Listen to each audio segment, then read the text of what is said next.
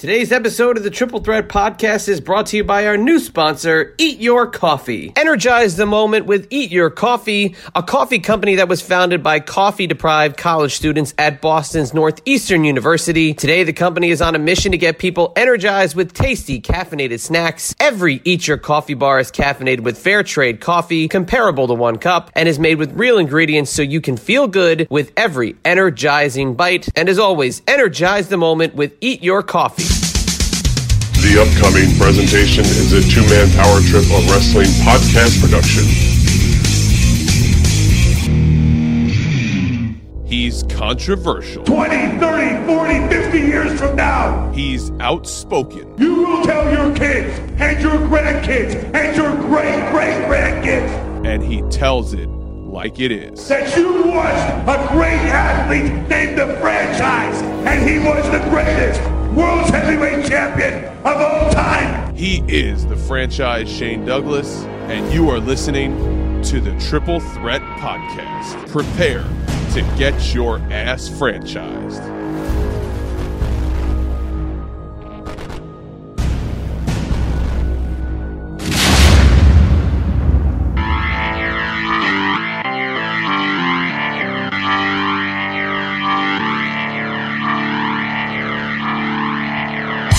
In the tradition of Jack Briscoe, of Dory Funk Jr., of Terry Funk, the man who will never die, from the Harley Races to the Barry Windham to the Ric Flairs, and they can all kiss my ass because the franchise, Shane Douglas, is the man who ignites the new flame of the sport of professional wrestling.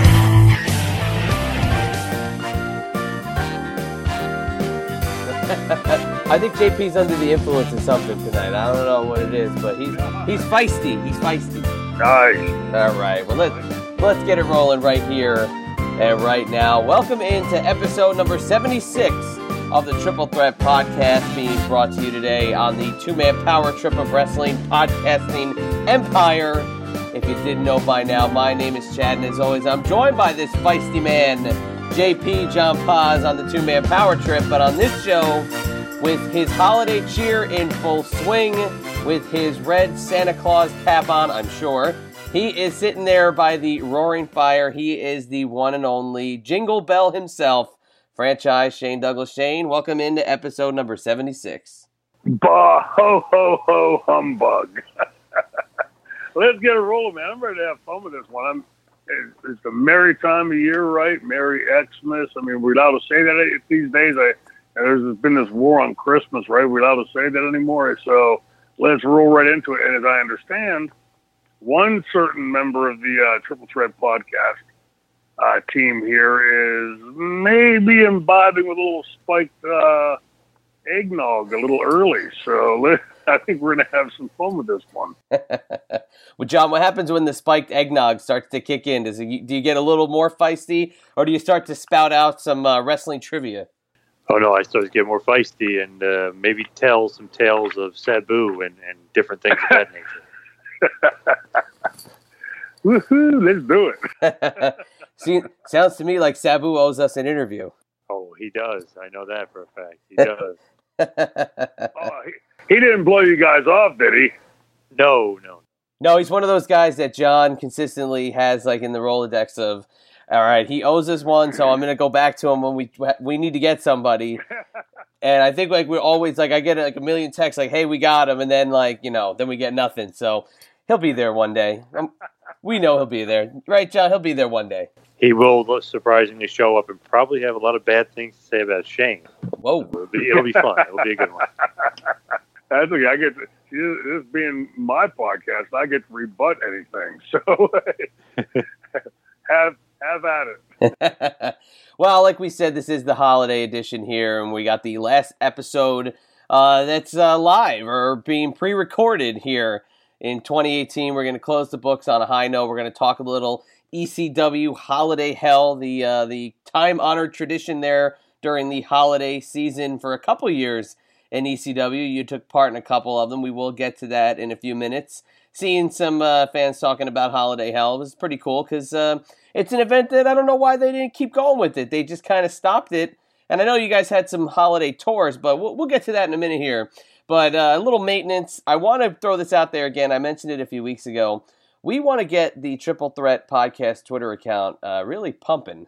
And we have a really cool Dynamic Dudes 8x10 signed by the franchise here that we want to give away to somebody. But we got to get over 1,000 followers first. So if you haven't done so yet, please stop by the Triple Threat Podcast Twitter. It's at the 3 Threat Pod. We have a lot of great interaction. For the amount of interaction we have on there, we should be over 5,000 followers. But I don't know what it is. People are being lazy. They just like the content that we're throwing on there. And click the old follow button if you haven't. But we want to give away this photo. We will give it away, I'm thinking, here in 2019. So if you haven't done so yet, throw us a follow. We'd appreciate that. Do we have the ability to know who the 1,000th person is? We can, yeah. We can actually see that because you see how the followers kind of stack themselves. So once we do it, let's sweeten this pot. Whoever the 1,000th person is will get the autograph picture of the Dynamic Dude, otherwise known as a young, handsome, virile franchise Shane Douglas, and a Merry Christmas phone call. But it's got to be within the next 48 hours from the posting of this show. So if somebody hits that 1,000th button by the 48th hour, they'll get a call from some guy I know named Shane Douglas. Not the Shane Douglas. No, seriously, I'll call the person. We'll have a nice little Christmas milieu. All right. How about that, huh? Wow. I think I'm already following the account. So, damn, I think I'm disqualified. See, I'm in the spirit of giving. It's ho, ho, ho, Christmas. Let's have fun. Yeah, let's have a little bit of fun here. But the fun started with this show a couple hours ago, just by chance. You know, we weren't going to talk about anything WWE related this week. This was going to be all ECW Holiday Hell. But is anybody still watching them? How many? Hey, what a great company! They're setting records every week. Oh, wait a second. I misread that. They're setting records for the all-time lowest viewership in Raw history. How many times in the last year have they done that? But one thing you can say about them is they're damn consistent. Consistently crappy. Setting records left and right. But the kind of the funny thing is, I mean, look, and I know that the guy is he's starting to get up there in age, and obviously age is a bitch. But, you know, we can see some parallels these days with the chairman of the board there at WWE, the guy who was supposed to shake things up in the WWE this week. Shane, you had the great observation, but I got to say, I think that I think Mr. McMahon is turning from Mr. Grinch to Mr. Vince. I think that the transformation is nearly complete. I'm telling you, when you look at that picture that you sent me earlier, and then you look at the gift that I sent you back, now you tell me that there's not a hell of a semblance of a resemblance between those two pictures. I'm just saying, I didn't create it. I just was sort of flipping through and saw this Grinch picture, and I thought, my God, that looks an awful lot like that picture that the Chadster just sent me of Vince McMahon. Maybe we'll post it on the. Can we do that? I mean, I'm spurting out all the stuff about our capabilities. Can we post that picture and the GIF on the Triple Threat page? Oh, we will. You can rest assured that will be happening. Vincent McGrinchman. Can you give us a one line from the song, but work Mr. Vincent instead of Mr. Grinch? He's a mean one, Mr. Vince. He maybe I'm going to work on something. I'll have something out by Christmas because I got some pretty good ideas floating around in my head. Just can't quite coalesce them yet, but something about welfare company, something about not saying hello to people that have worked for your company for 22 years. I don't know. I'll come up with something else. You know, it's funny. I mean, all those years, and especially you always talk about it, how he wouldn't refer to ECW by name, and he would say, you know, the Bingo Hall Company and this and that. they'd be lucky to be running in bingo halls because they're tarping so much of these arenas that they're basically fitting in to large shows, only a couple thousand fans. So bingo halls, you know what? I hate to break it to you. You might turn a better profit on your shows by what you invest in them if you run in a smaller building. Yeah. Or here's maybe an idea. Just put on a goddamn good show that the fans want to see instead of that crap they've been putting out. Here's a little telltale thing about television ratings. When they're going up, you can pretty much surmise that you're putting out a good product.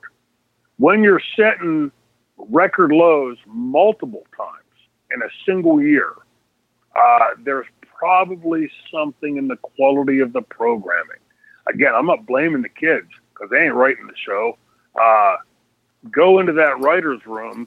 Go to Mr. McMahon, because every one of us knows that anything that makes air has been approved by Mr. McGrinsman himself, and that's why it made air.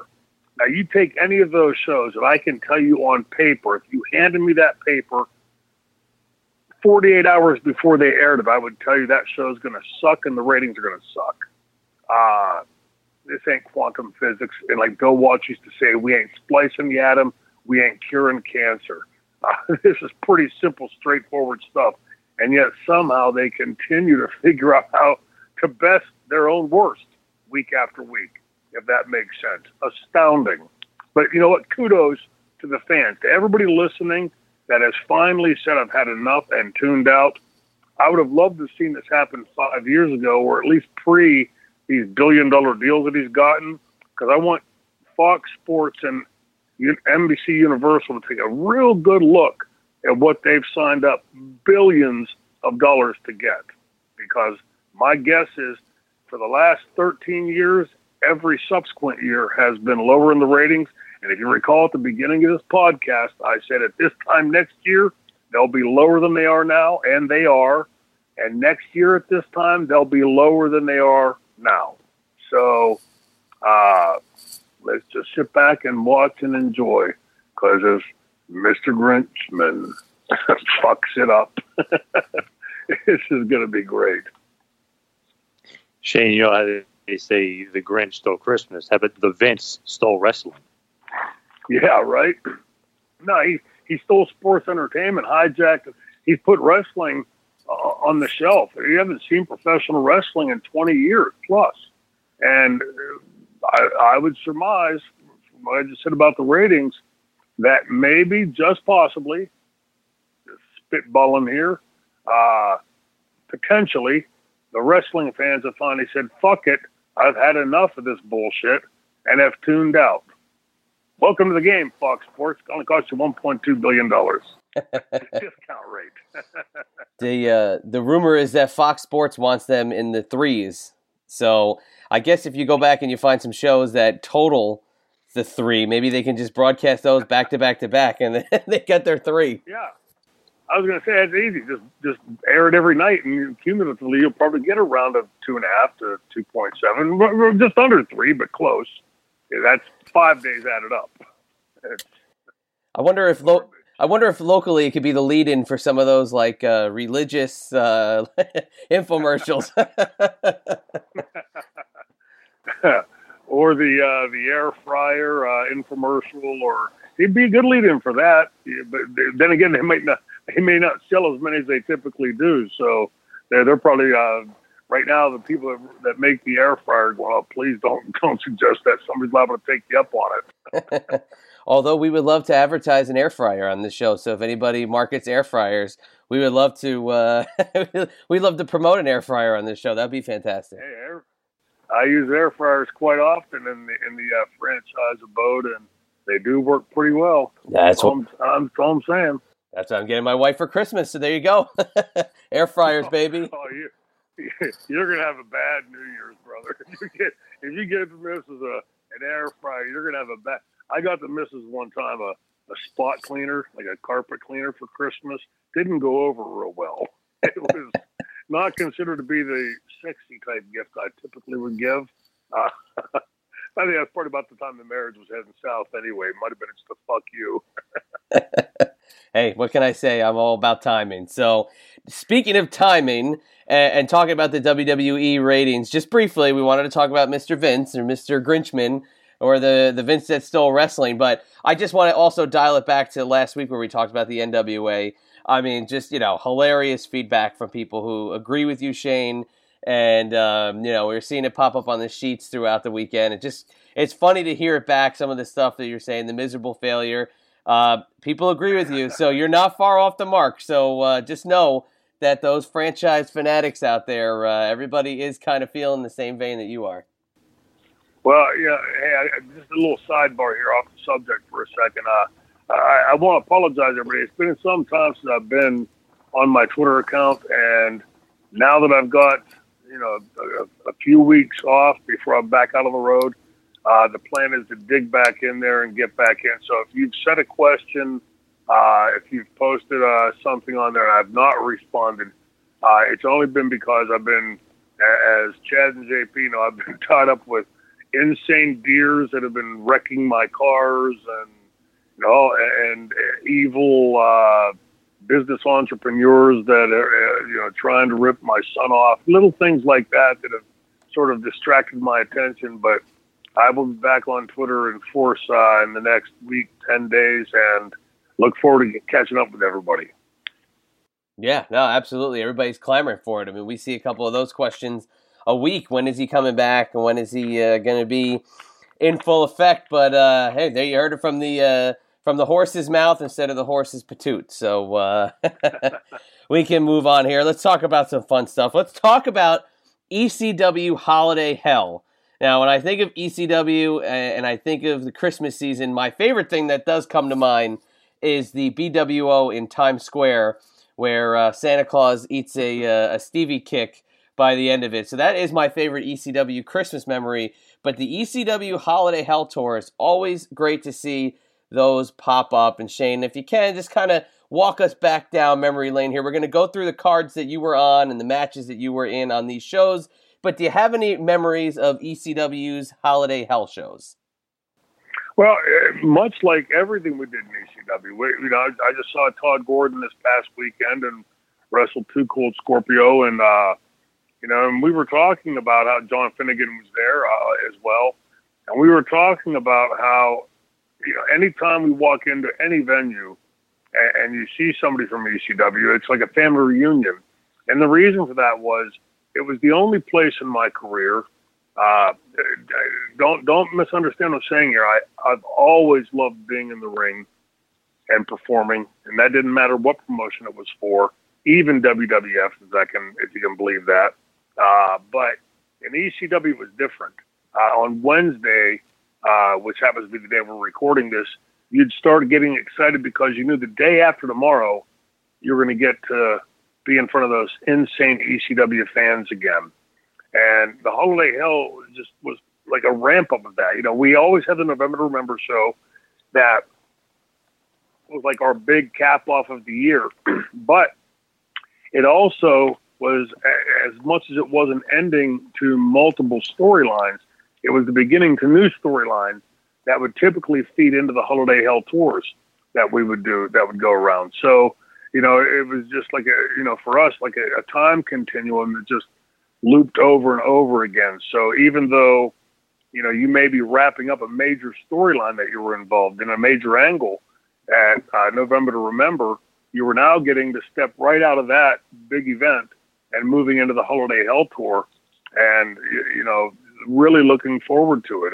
It's this time of year I've always been a big mark for Christmas. So this time of year, it was always, you're always in a little bit better mood than you typically would be otherwise. But going to work at ECW was always a treat. And, add to that the element that now you're doing this Holiday Hell Tour with the ECW family in front of the ECW insane motherfucking fans. Just really made it doubly exciting. So, let's go through it. So you arrived back, for the first time in ECW in around the spring of 1993. So obviously with the Holiday Hell show taking place in December, you're coming up now on your first calendar year closing with ECW, and you're getting the lay of the land. And at ECW's Holiday Hell 1993, you're taking on Tommy Dreamer, and what could be one of your first singles matches with Tommy Dreamer. But before we get into the match itself, did you look at it as a closing of the first year of ECW, and did you know what to expect going forward after December of 93? No. The one thing in hindsight about ECW, and I just mentioned this with Todd Gordon, was that as much fun as it was, and it always was, it was always work. Don't get me wrong. You were always taking your angles and your matches seriously, to push that envelope as much as we would push it in ECW. But there was never a time, at least from my perspective, that, hey, we'd arrived. There was always more work to do ahead. So it was like always nose to the grindstone type of thing.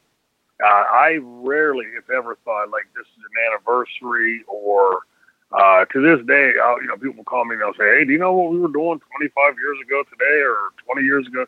No idea. But as soon as they tell me, it brings all those memories flooding right back. We had no idea, none of us. I remember Terry Funk and I talked quite routinely about this, was how much longer before ECW fizzles out. And the one part of the equation that we had no way of gauging or measuring was the fan involvement. Keep in mind, this is in the early days of the internet. We knew that we had a presence there. We knew that there were fans talking about us in multiple locations around the world. What we didn't know was the vociferous nature of that. How, desperately these fans were trading tapes of events, stories of what they had seen at shows. And I think that really was the backbone of what has created this ECW legend that persists today. That people back then, you couldn't just push a button on your computer and get ECW, and you couldn't just flip on, ABC Network or XYZ Network and get it. So you had to sort of fight to get it, dig to find it. And in doing that, it created a loyalty among the fans that you don't see in any other network. You don't hear fans today chanting NWA or UWF or even WWF, but you do still hear them chanting ECW, and that, I believe that's the reason why. It was hard to find then, but the fans did. They dug to find it, which shows you just, how incredibly faithfully loyal those fans were to ECW. The fans, I always call them the sixth man on the bench, because without them, ECW would never have become what it has become.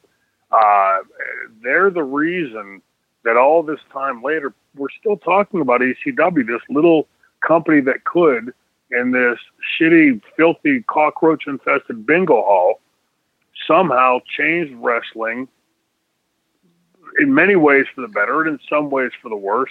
But it left an indelible mark on the wrestling industry. And as far as the angle with Tommy Dreamer going into that, at this time, Tommy's still a young guy in the business, still green in many ways, but you could see in him he had the heart of a lion. Like there's, you go back and you watch him take those cane shots from Sandman, right, and you can see what heart Tommy Dreamer had, and from a heel standpoint, having a baby face like that to work with tells you that you've got a lot of clay there that you can mold. There's an awful lot you can do with that. And so from that standpoint, I can remember getting ready to work with him, like running things through my head, like what may be too much, what's too little, but knowing that you had a guy that had a connection to the fans. A babyface that has a connection to the fans is a heel's dream. And oh my gosh, before he grew in that goatee, he was he was about as fresh faced and white meat as they come when it comes to a babyface. But not only competing in that match, like I said, could be one of the first singles matches that you guys had, but you also I doesn't have you listed on there in what I saw, but the Lights Out Battle Royal at the end of the night. I'm going to assume that you were in that as well. But for those that don't know what a lights out battle royal is, could you explain that concept? You got me. I mean, I remember having no, I don't recall, other than having them, but I mean, because there were so many things we had done in ECW. I remember one time we had done something where we were all wearing hoods, and other times where, Paul was always throwing curveballs like that, trying different things. So I don't recall what they are. So you feel free to take the floor and tell me. I got to be honest with you. I haven't seen one in a long time. I was getting it confused with the King of the Hill Battle Royal. So I'm going to assume, and we'll get JP in here, the resident historian. John, Lights Out Battle Royal, I'm assuming exactly what the name calls for with the lights out. No, usually when they say lights out, it usually means no rules. So you kind of maybe taking it a little too literally there. So it's just a kind of a no rules battle royal where anything goes. Actually, I think what it was we turned all the lights out, and then we would all stand in the ring. We'd stamp our feet and yell, ouch and ow, and stop that shit. And then the lights would come on and somebody would be pinned in the middle of the ring. Nah, just kidding. ECW, so I mean maybe. Hey, anything goes. It's the end of the night. I mean, my God, come on. But one follow-up I had on that was the rest of the card for 93. Just really quick, just to kind of give you an idea. Like you mentioned, Terry Funk versus Sabu for the ECW title. Pat Tanaka versus Rocco Rock. Mr. Hughes versus the Sandman. Shane versus Dreamer. Kevin Sullivan and the Tasmaniac versus JT Smith. And a JP Paz favorite, Tommy Cairo. So there you go. There's some of the participants in Holiday Hell 93. Sounds like a typical ECW lineup. I used to love the Iron Man, Tommy Cairo. What about you, Shane? Were you a fan of him? Yeah, I thought he was a good guy. I always got along great with him. He always worked hard. But there, it got to a point in ECW where, and I don't want to sound cruel with this. I just from a fan standpoint, from me being a fan of the business, I mean, you could see as with each turn of an event, so like this month, the next month, the month after, you would see this slow revolving door of here comes a Dean Malenko and a Chris Benoit, and you knew that nothing against it in the dressing room, but there are going to be a couple guys here not here much longer because you got a Chris Benoit and a Dean Malenko here. And then a Psychosis and a Mysterio or Juventud would come in, and the same thing. And so there was this like slow, steady churn from those early days in ECW, the very earliest days, where there was a good, solid local type show that was going on, and then there were these talents coming in, that would not that long after become household names of professional wrestling. And for the fans that followed the Meltzer and Keller sheets and the online stuff, were very familiar with these names, but had never seen them in America before. It's not like today where you can just go to YouTube and, pull whoever's name up and there's, 10 gazillion videos of so-and-so that you just pulled the name up on. In 1993, moving forward, this is the kind of thing, that was quantum physics in those days. So now you're suddenly seeing guys that, you'd read about for years in the sheets and online, and now suddenly here they are in the ECW arena. And so you knew guys like Tommy Cairo and a lot of the local talent there from the Philadelphia area, may be on their last legs as with each one of those churns. That there was some incredible talent coming in. I, for one, had never seen any of the Mexican wrestling other than, I'd seen pictures and heard stories, but I'd never seen any of the, the luchadors. And, the first time they came to the arena and I saw it live, it blew my boots off. My God, what these guys can do. And so when you're, do you keep a Tommy Cairo and let a Benoit, Malenko, Guerrero, Juventud, Psychosis, Rey Mysterio, Conan go. So it was, as far as your original question with Tommy Cairo, he was one of those guys that I always got along great with. Always had a great attitude in the dressing room and always worked hard.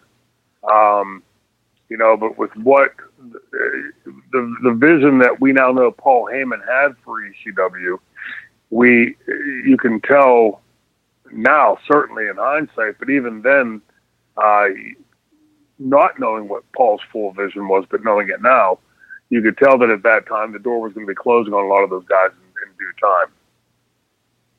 I feel like a lot of those guys kind of were there in the early days and obviously then would kind of be washed away, like you're saying, like a Tommy Cairo, Rockin' Rebel wouldn't really last. Obviously we know the history of Rockin' Rebel.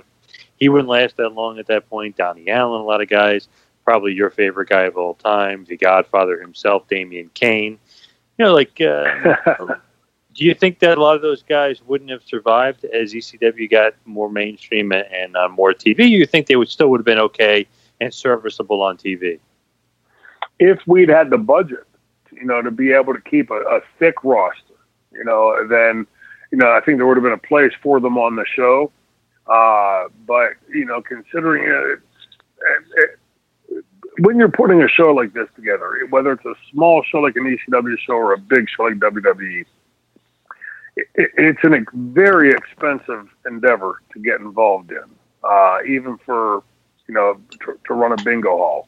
Your post-production costs are exorbitant.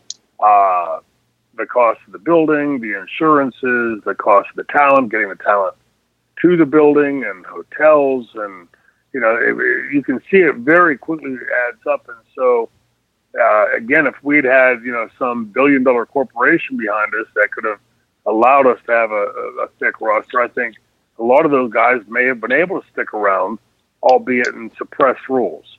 Again, I go back to, if you have your choice of selection, you take, if you can only have 3 wrestlers stick on the roster, we'll just using that number arbitrarily.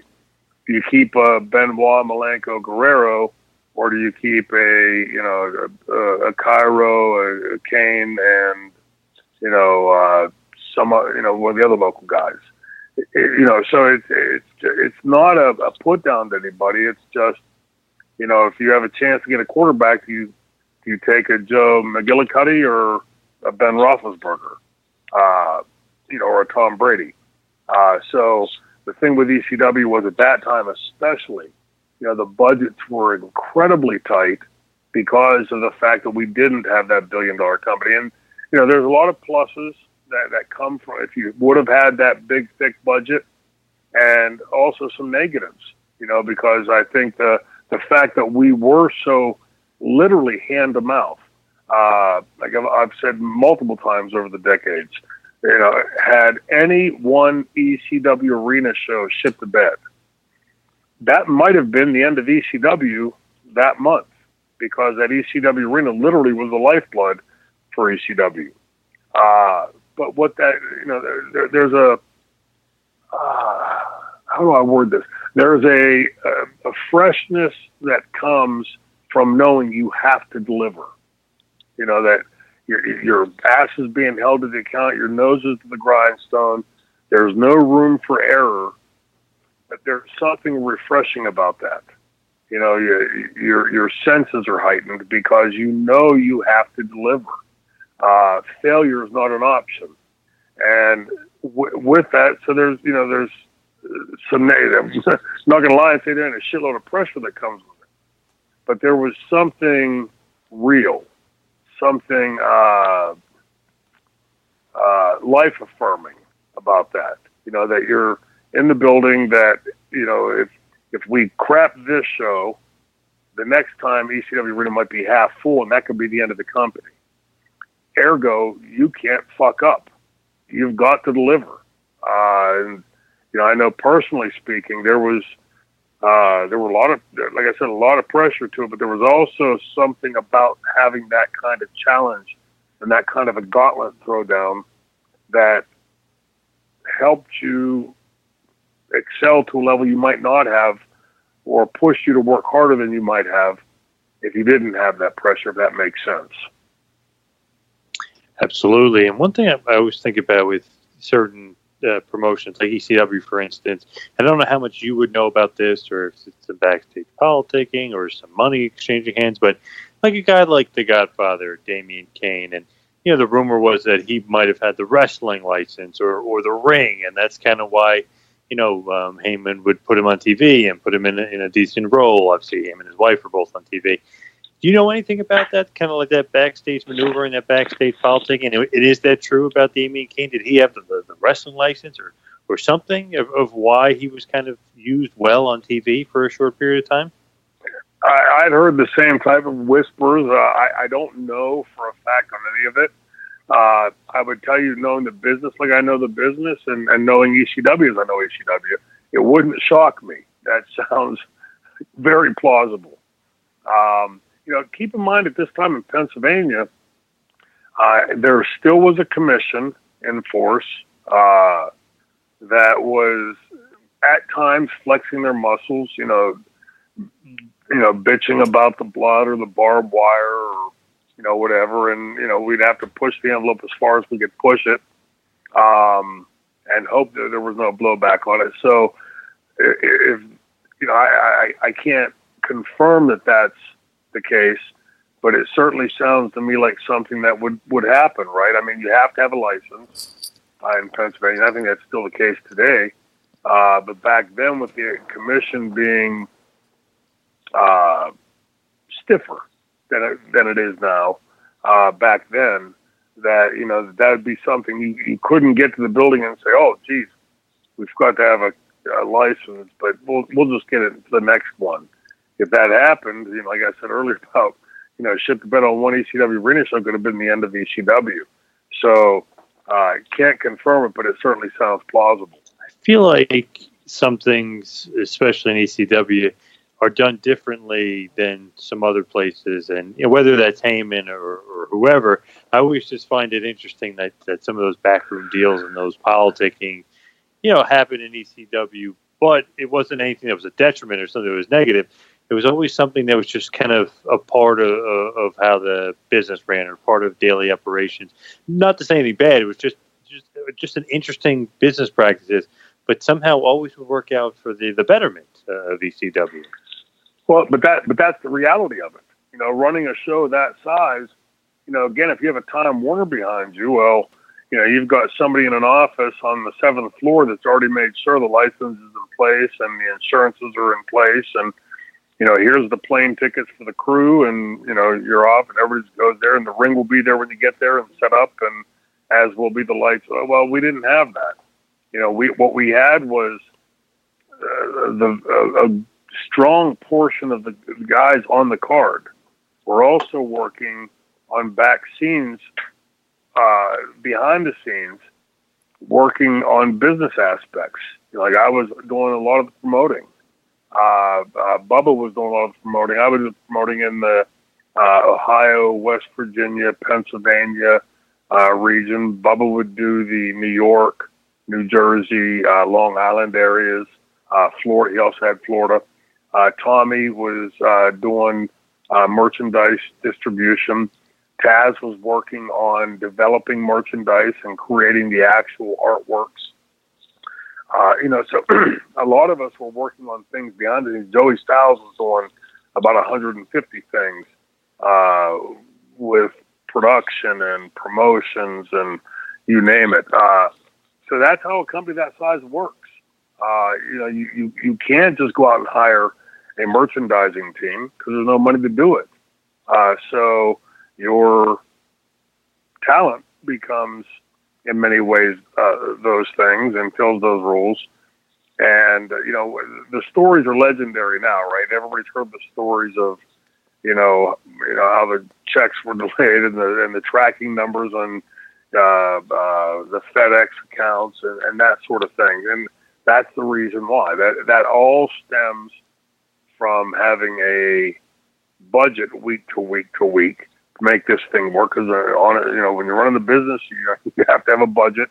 and you have to have the capital to move it forward from this week to next. And that again, I think shows though the loyalty of the crew that we had there. In every other promotion I'd ever worked for, my guess would be if somebody said in some of those promotions, "Hey, we need help promoting, the Pittsburgh region," and they'd all say, "Well, good fucking luck." In the other companies, and the ECW was like, "Okay, great, let's roll our sleeves up and get it done."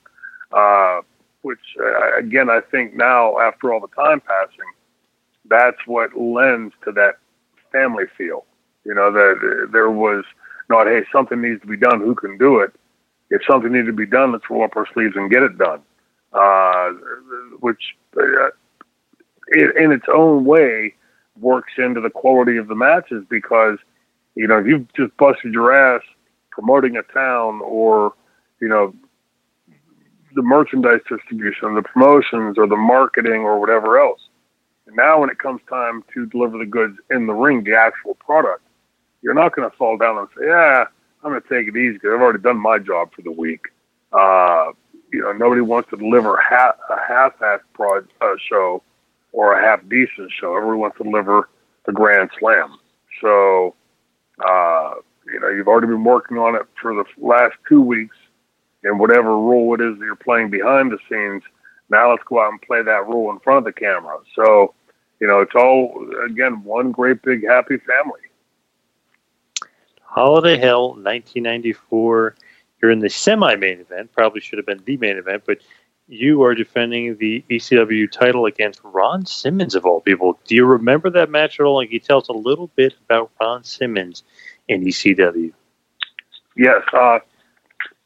Ron and I had a long history, stemming from both being in the UWF at the same time. That's where, of course, I got my break in the business. Ron was, one of those guys that was known to the fans as being, a real impact player, right? Really big guy, an incredibly athletic guy.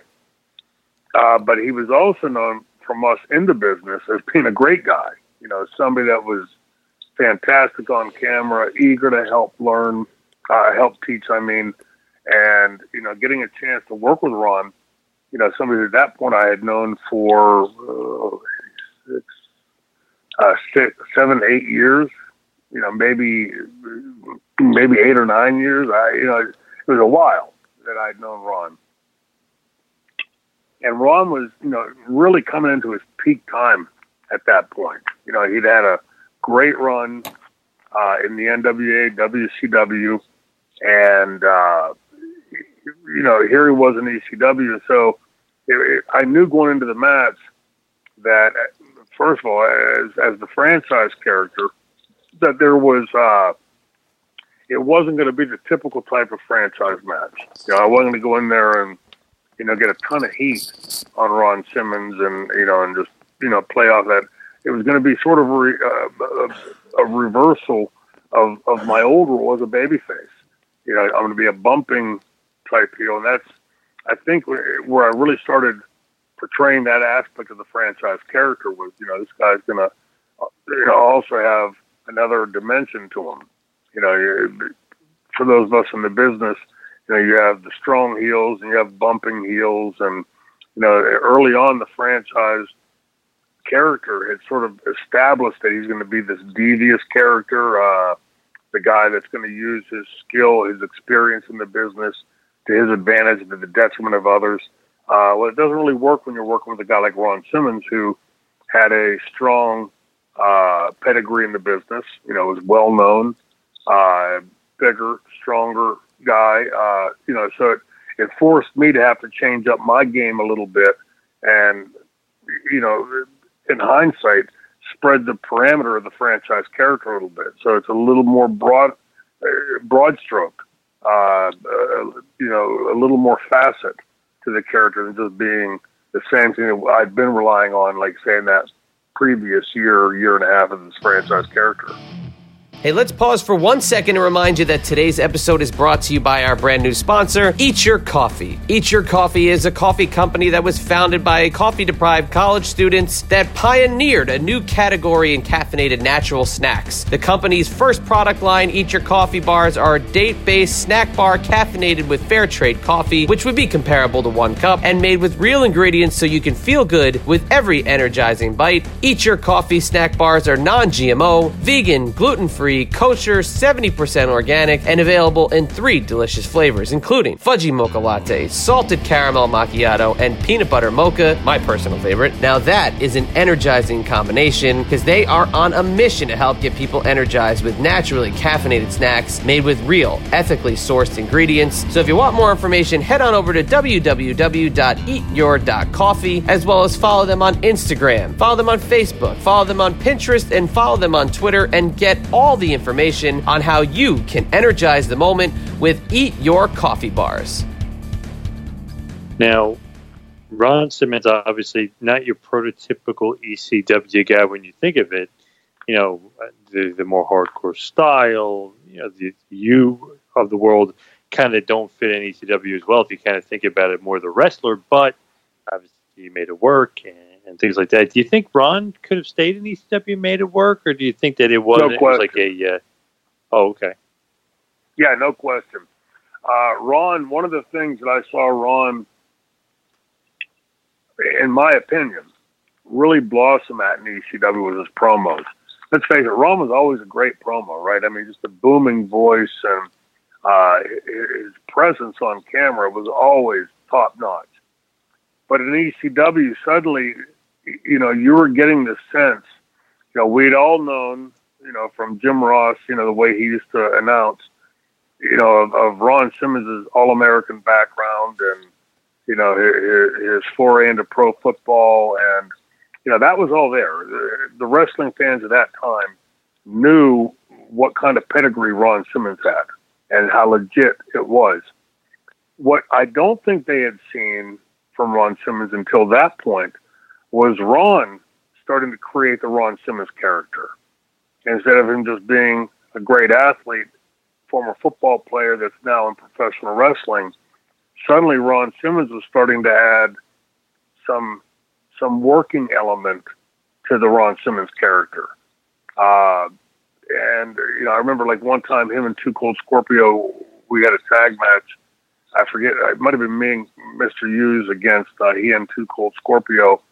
And the chemistry that those two had on camera was compelling to watch.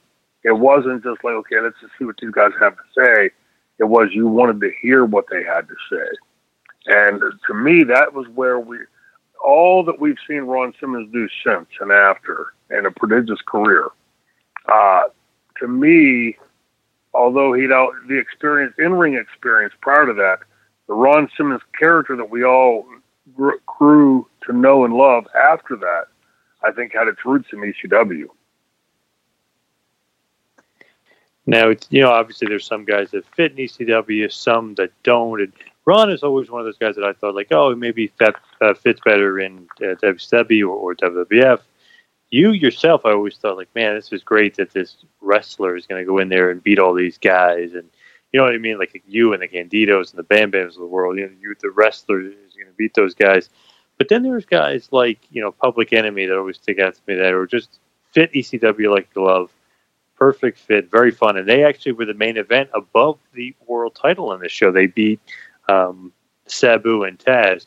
Do you think that that's okay to you, that you know, the world champion on a big show necessarily isn't the main event and guys like Public Enemy get the nod? I loved it. Yeah, I loved it. And here's why, because, you know, again, you know, it's today everything's 2020 being hindsight, right? But go back into 1994, and you're talking about you're still, you know, ECW at that point was no guarantee yet. You know, we were building an audience, and we had a loyal audience, but we still didn't know if our penetration was Philadelphia,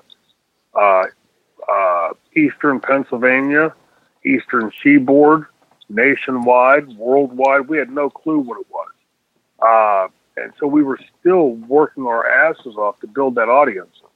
And to me, in the old way of doing things, the old school way of doing things, you had the semi-main event was usually the World Tag Team titles, and it might be a double semi-main that has, the women's champion or the Intercontinental champion or the U.S. heavyweight champion or whatever. And then, of course, the main event was always the world title. By shaking it up like that, I think it helped elevate the tag titles in the ECW. And I think that was something that Paul was brilliant at doing, was making tag team wrestling really mean something again. And for me, it took some of the pressure off. Not that I took that match any lighter than I would have had I been main event or semi-main event or opening match. But it in the broad scheme of things, again, looking back today to them,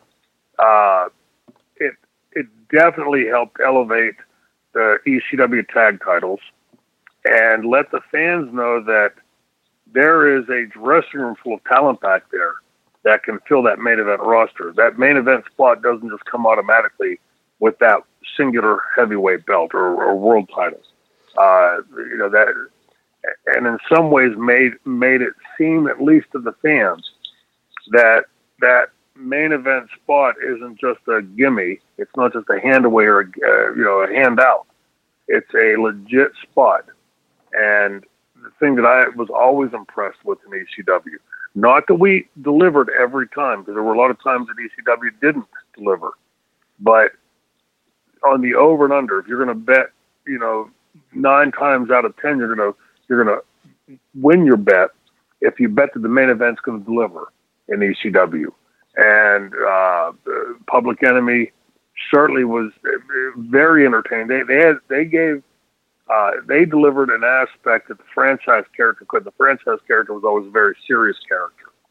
And, with their promos, like them talking back and forth with each other, walking down some street in the hood and, some seedy side of Philadelphia, was entertaining as hell.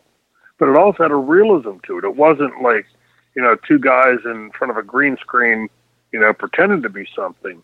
You could see in Teddy and Johnny that they were exactly what they were portraying. And that bled through. There are several parts of our business that you cannot fake. The realism of the character cannot be faked. That's why I always say, if you try to make Shane Douglas a gay cowboy, I'd be very bad at it, because I'm not gay and I'm not a cowboy. Any more than I was a skateboard rider or a college professor. But if you give somebody like Teddy and Johnny, which was so true to life as to what they were in real life, that bled through. And so by putting them in the main event spot, it served notice to the fans and the dressing room that just getting a belt doesn't mean you're getting that main event spot. And if you do get that main event spot, you damn well better deliver. Taz and Sabu obviously were going to be able to deliver, and Teddy and Johnny likewise delivered in that main event spot. So I think it really helped create a well-rounded ECW and served notice, like I said, to everybody in the dressing room that, hey, that main event spot isn't guaranteed because you have a certain belt around your waist, or you're in a certain spot on the card. That you're in that main event spot because you're expected to deliver the goods. Yeah, I mean, you look at all the cards and every year that we've talked about here, I mean, and see what you've got. I mean, it's such a cool balance.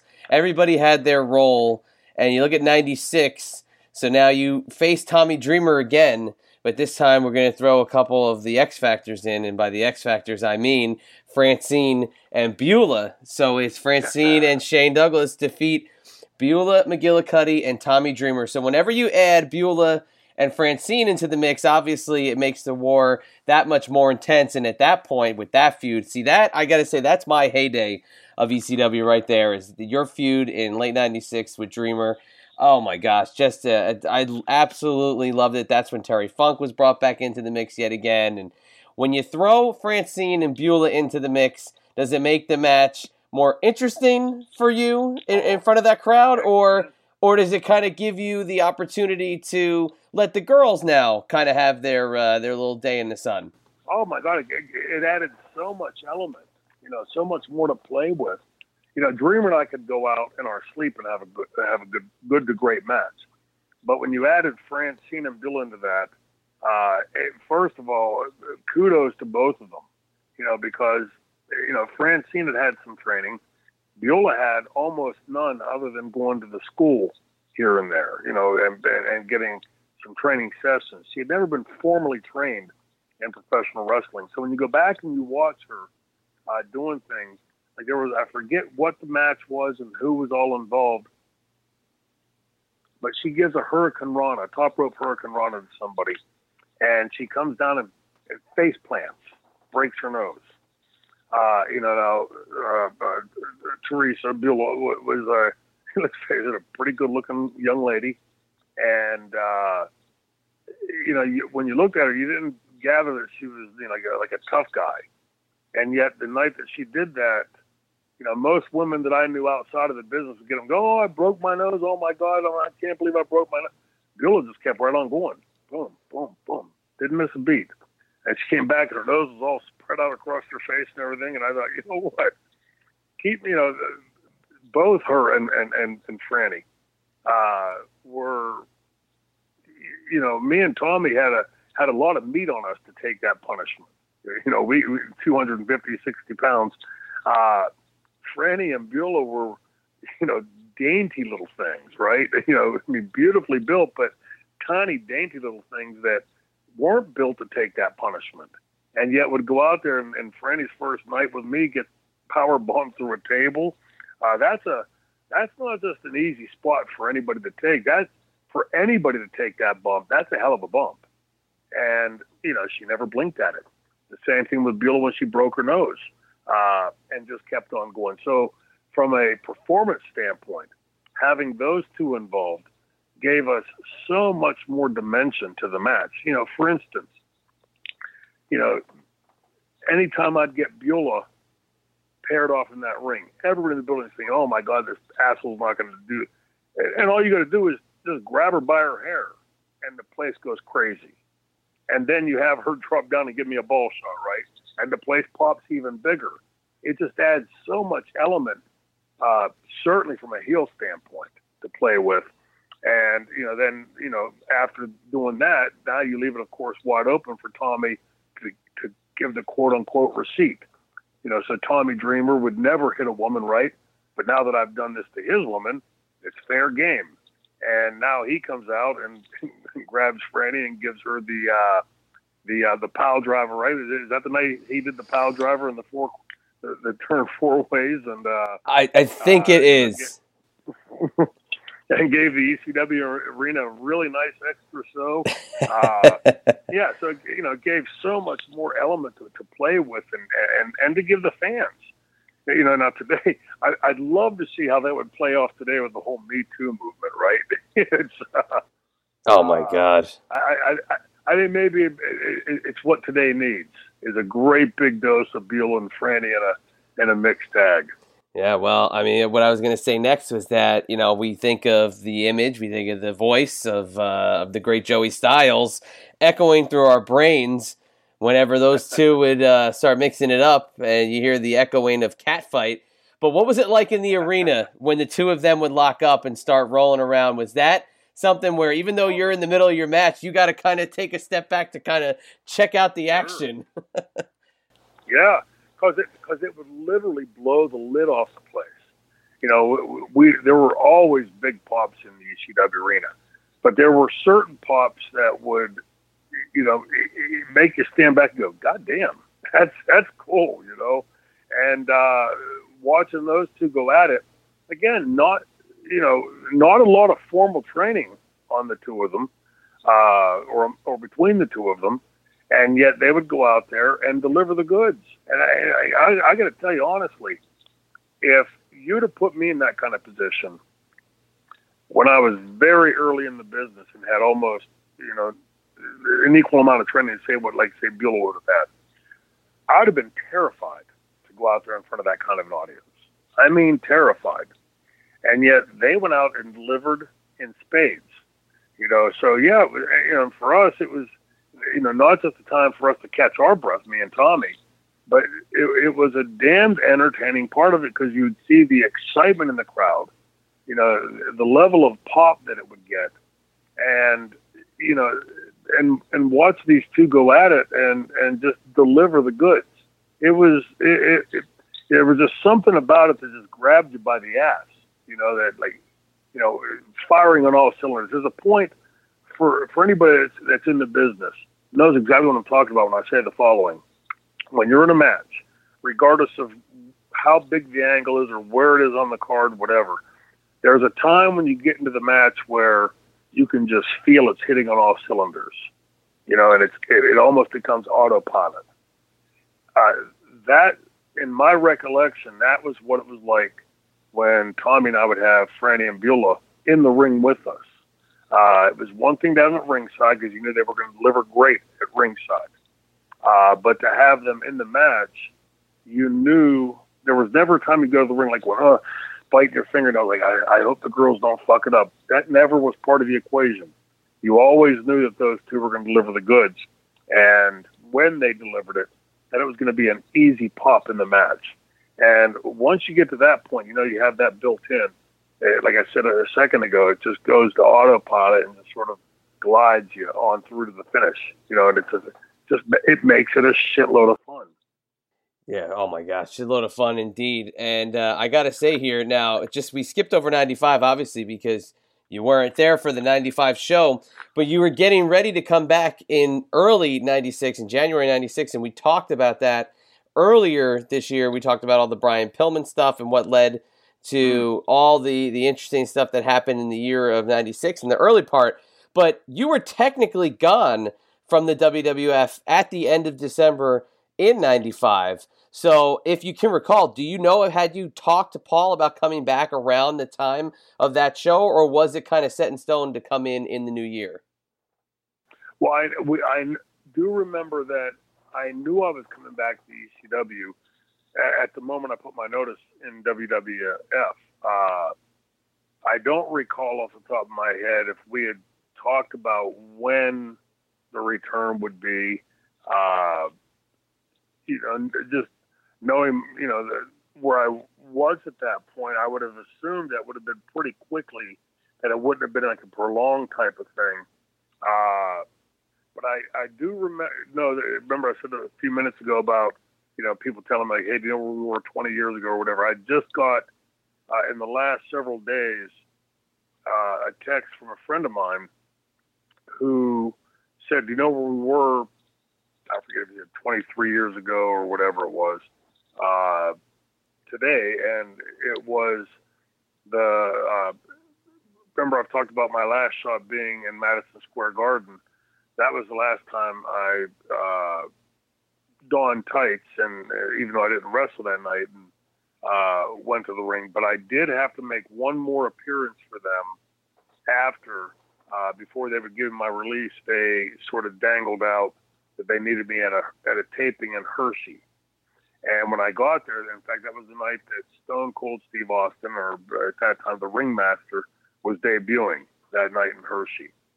And when I got there, I had my friend who's a police officer go with me, just in case there were any shenanigans or anything in the dressing room. And they wanted me to perform, but I still hadn't gotten over the broken back yet. And pretty much told Vince on the spot, I ain't performing tonight. If you need me to go out and do a promo or whatever, that's fine.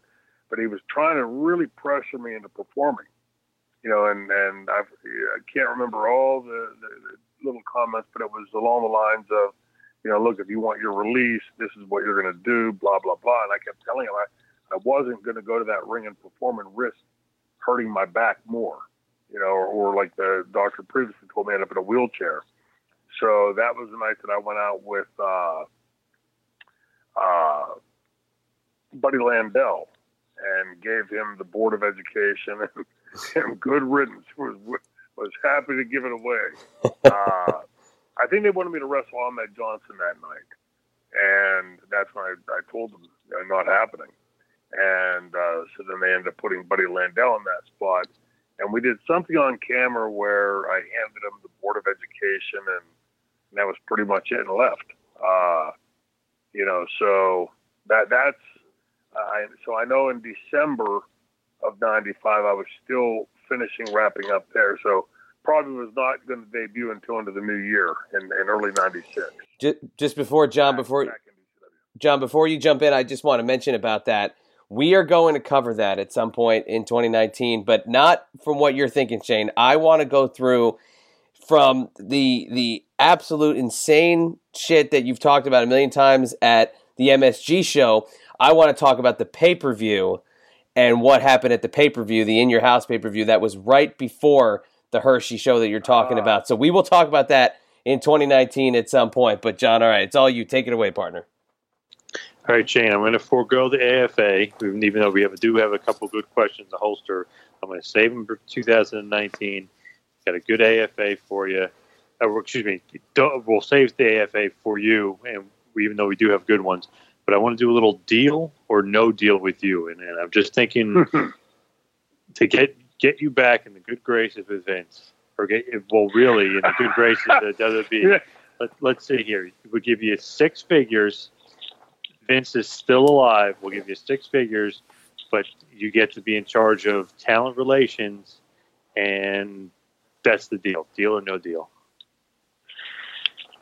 I can get to be in charge of talent relations? Yep.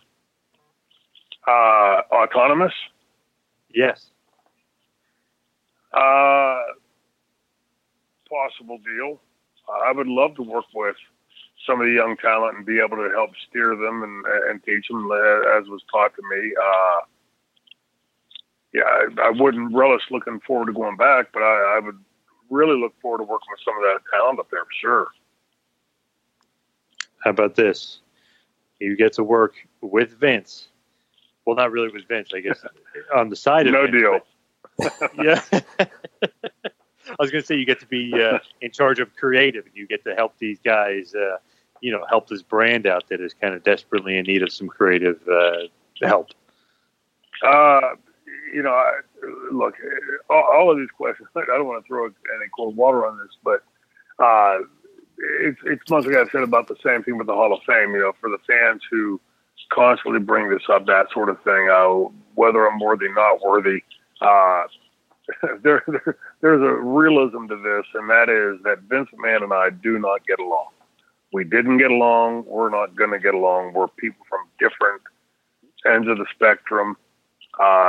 So, if they offered me $100 million a year to go create, if I had to work with Vince, that'd be about, I can't imagine more than a week or 10 days before we'd be motherfucking each other, and I'd probably be popping his eyeballs out. But all that said, if Vince was going to leave and go do the XFL and didn't have to see or work with him or deal with him and his insanity, I would love to work with the talent they have there. Like I've said a million times before, I ain't no fan of their show, but the level of talent and athleticism that they have in their guys up there and their women especially, I would love to help be part of that, to help steer that and mold that and craft it in, because I think they have so much more capability than what we're seeing. And the wrestling fan in me, fans know my feelings on sports entertainment, but the wrestling fan in me, the Uber Mark in me, would love to see what these kids could create if they were just given a little parameter here, a little parameter there, pulled by the nose here or there, like I was, like my generation was. What would they create then? With the athleticism that they all have today, I think with just a little bit of that, nudge here, push there, pull there, or here, that they would create an incredible professional wrestling show. Vince McMahon ain't gonna allow a professional wrestling show to break out in the middle of his sports entertainment shit.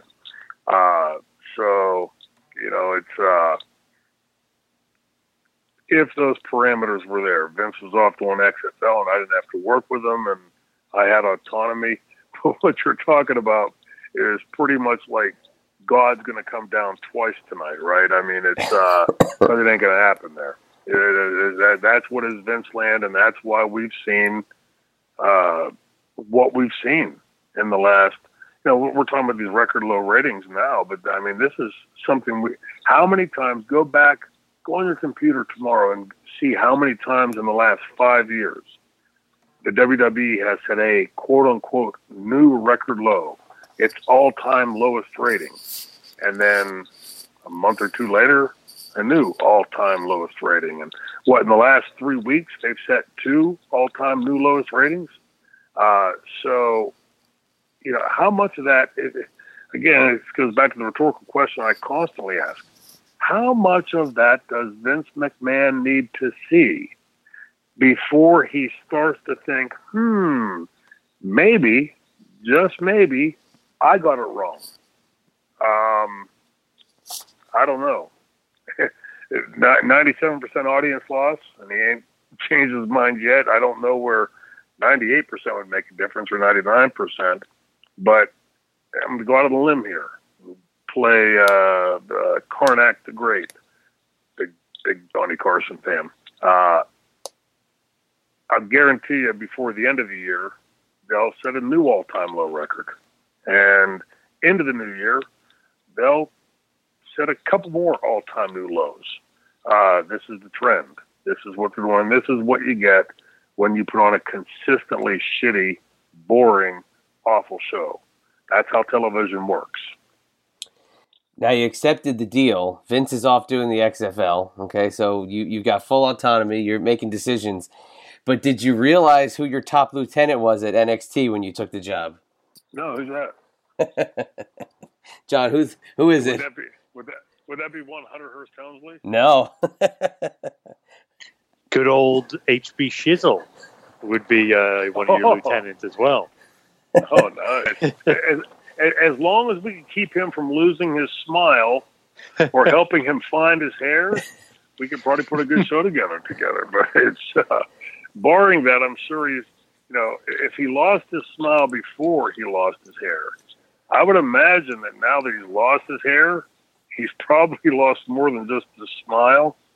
So, this time of year with the, being the reason for the season, right? The Christ and Christmas.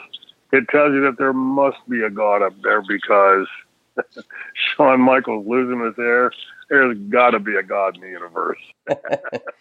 Well, you could say hi to Triple H, and he can thank you for his gimmick change in 1999. He can thank you for that. And, taking orders from the franchise might be something that Shawn Michaels can do these days, being that he's in a position to take all those orders from his buddy, Triple H. So it might be second nature for him. But, hey, let's wrap it up here for episode 76, this holiday extravaganza. This was a ton of fun, a lot of laughs on this show, which is always which is a lot of fun. I appreciate everybody having a good time tonight. And looking ahead at the schedule, next week we're going to do a best of the entire year, looking back at some of the big moments that we've had and some of the more controversial and more talked about topics that we've covered on the show. And then the second best of that would be closing out the calendar and into the new year. Not a fresh show, so one more best of is going to be the best of the guest stars. And if you think back at our guest stars, who do we have? We had Francine a couple of times. We had Vince Russo. We had Mikey Whipwreck. We had Justin Credible. We've had a lot of Dominic DeNucci popped in for a little bit there. Yeah. So we had some great... Oh, and this guy, Mick something, he came on for a few minutes not too long ago either. So a great year worth of guest stars and moving forward into a even bigger 2019. So... just want to thank everybody for just taking a listen every single week and sticking with us and having fun. And if you want to reach out, please hit us on Twitter at the 3Thread Pod, at 2Man Power Trip, at Wrestling Pal, and of course at the Franchise SD. And all the information for the website, tmptofwrestling.com. You get all the download links, the YouTube links. You're a hit on YouTube, Shane, whether people are going right after some of the stuff you're saying or agreeing with you. 100%, you are a great YouTube personality. So keep up the great work on this show. So I'm just going to hand it over to you. Let's wrap it up. I know the end of the year is approaching, so I don't know that there's much going on in your neck of the woods. But I'm going to hand it over to you to take us out for the rest of the year. It's all yours, partner. We'll see you in 2019. Hey, for the entire team here, the Chadster and Jay Peaster, I want to thank everybody for tuning in, taking the time out of their busy schedules to listen to the Triple Threat podcast. It's been a hell of a fun year. Looking forward to 2019. And I want to wish, completely aside from the franchise character, I want to wish everybody out there the happiest, merriest holiday season, Christmas season, healthy new year coming up. We have a big 2019 planned. Thankful for you to have been with us for 2018, and just go out there and make it a safe one. Spend the time with the family, and look forward to a great 2019 with everybody on board. Merry Christmas and Happy New Year. God bless y'all. Thanks for listening to the two-man power trip of wrestling. What the world is downloading.